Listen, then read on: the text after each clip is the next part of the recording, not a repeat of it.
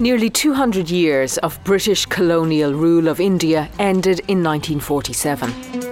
Perhaps the most lasting legacy is the English language, which continues to play a central role in many areas of Indian life. However, at the time of independence, there was a feeling among some groups in India that English should be rejected as the language of the colonizer. They associate language with also control and power.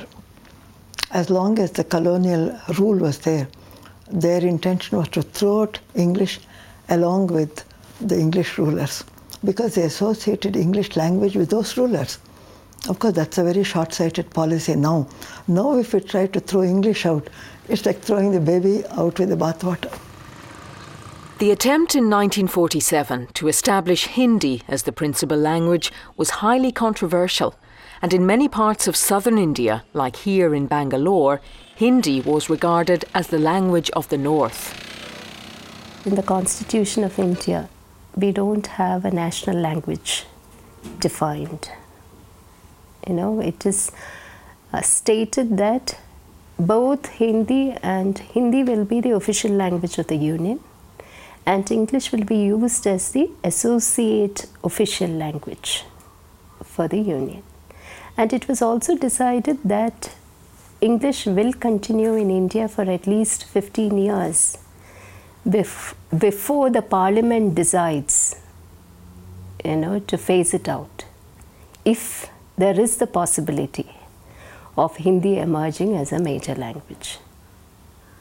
But in 1964, when these things were being thought about, it was also discovered that English cannot go that easily. It was decided that every state will be given the freedom to legislate on what its official language should be. So it was as if English never left India.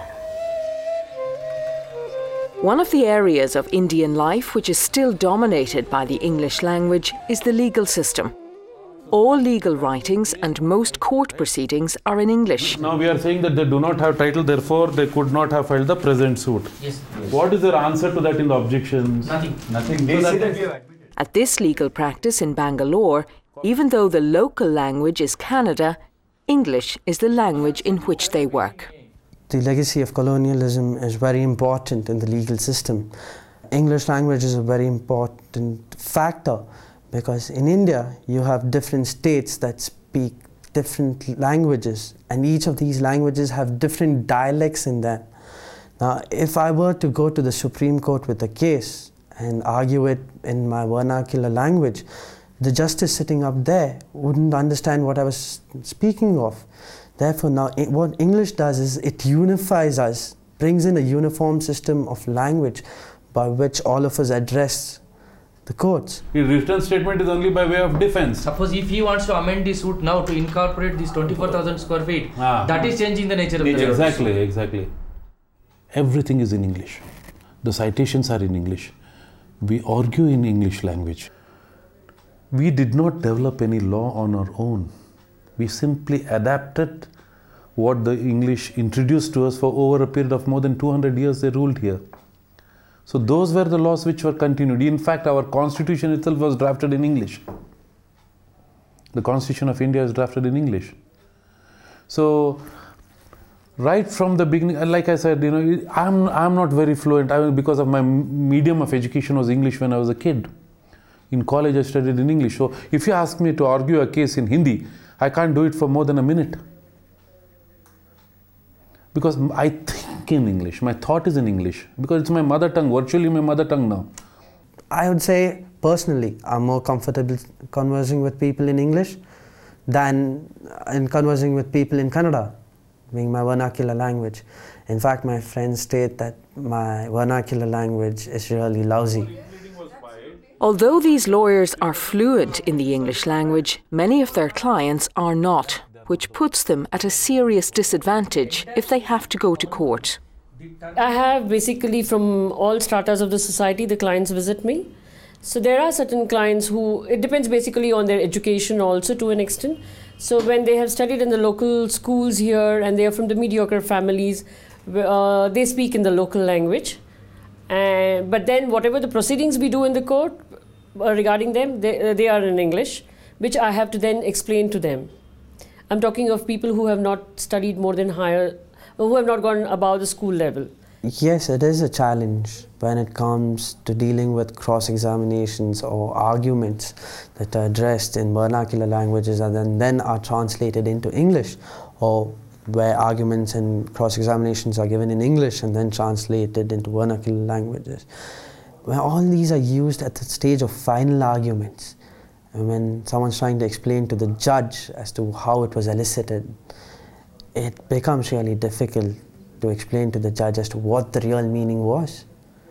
Because I could say what the meaning really meant, and my learned friend across the table would say, no, it did not.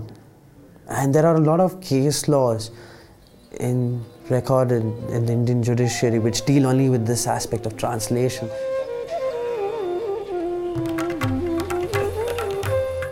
English also plays an important role in the Indian press.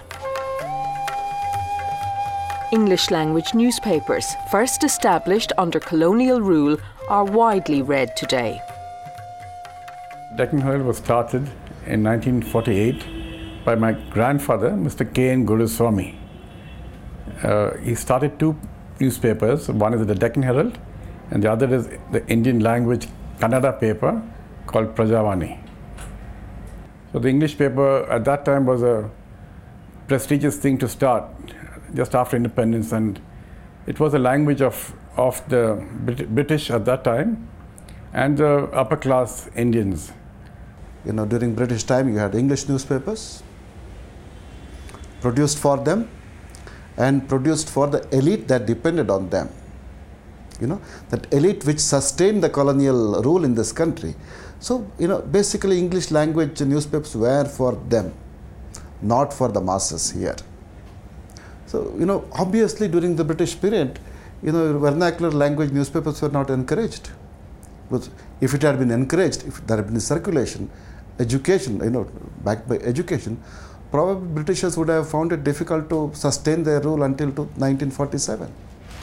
We have a story of the British Prime Minister coming to India, to Bangalore today. I think we should cover it well tomorrow and the day after. We have already assigned that to. English language newspapers reflect a social divide, and they may even reinforce it. They are mainly read in urban areas and cater for an English-speaking elite. Their style of reporting is different from the vernacular press, which tends to focus more on local news. The English language paper is a bigger paper in terms of pagination, and we have more reports from all over the country. So, and the readers of the English newspapers are more educated and they expect better content. The English language papers right across the country are mainly in the big cities. In the rural areas, it's the Indian languages. In North India, it's Hindi. And in other places, it's local. In Bengal, it's Bengali. In Tamil Nadu, it's Tamil. So, and all the language papers are more local. In India, English has been long established as a result of the country's colonial past. But this is a multilingual country, and English is just one of the many languages spoken here. I speak English, Hindi, and Punjabi. That is my mother tongue. I can speak English, Hindi, Marathi, Bengali. I speak English, Telugu, Hindi. I speak English, Hindi, Tamil. My mother tongue is like Urdu, Hindi, and I speak English and Hindi with my friends. See, when I speak my mother tongue, I get emotionally attached to people, so I speak my mother tongue. If I find somebody who's from my native, so to connect them, I use my mother tongue. But when I'm in my office environment, or if I have to take professional decisions, then English comes in the picture. Yeah. So when I am rational, so I have to be in English. So when I use my mother tongue, only when I have to emotionally connect to people. Yeah. Mixing languages is commonplace, but not everyone approves of this practice. If we start mixing, first of all, the impression is bad. Second thing is we'll not be able to communicate the right thing. It's important to speak in pure English. That's what I feel. It's very important. We use English in our Hindi also. We call it Hinglish. Hindi plus English, Hinglish. When I'm talking in English, I don't mix any other language, but when I'm talking in Hindi or when I'm talking in my mother tongue, I use a lot of English words. That happens. English is widely spoken, especially in southern cities like Bangalore. Actually, I use English whenever it's difficult to converse with the local people here, because the local language is Kannada here. Most of the part in South India we use English because it's very difficult to converse in Hindi. English to me, it's a part of my life now. Without English, difficult to survive in the work environment we are living today. Difficult to survive in Karnataka, in this part of the country. I hail from northern part of the India. So this is more in Bangalore at least. So people communicate more in English. Cab wala or rig wala, anybody you go, they understand English better than Hindi, the national language. Most of the time I speak English is when I go to college and when I speak to my friends, and most of the times. And when we go for shopping, people, most of them speak, like in the malls, English, yeah, every time. English is also now seen as the language of opportunity, and it has shed its negative associations with colonialism. There is a realization that you need English, to better yourself. And that way there is no confusion. All this confusion existed some time ago. But I think in a way that is resolved. Everybody wants to have better chances, better opportunities, and they know that it's forthcoming only through English. In India, British English rather than American English is dominant. Proper form of English would be like people use slang also sometimes, but best form would be like the British accent, where it usually originated. Something. In India, most of the people talk in British English. See, we are influenced definitely by movies, so we pick up from the movie slangs while chatting with friends and all. But in the office, we use office English. Documentation, we use British English, I believe. Yeah. But some academics believe there is little real concern in India about speaking British English.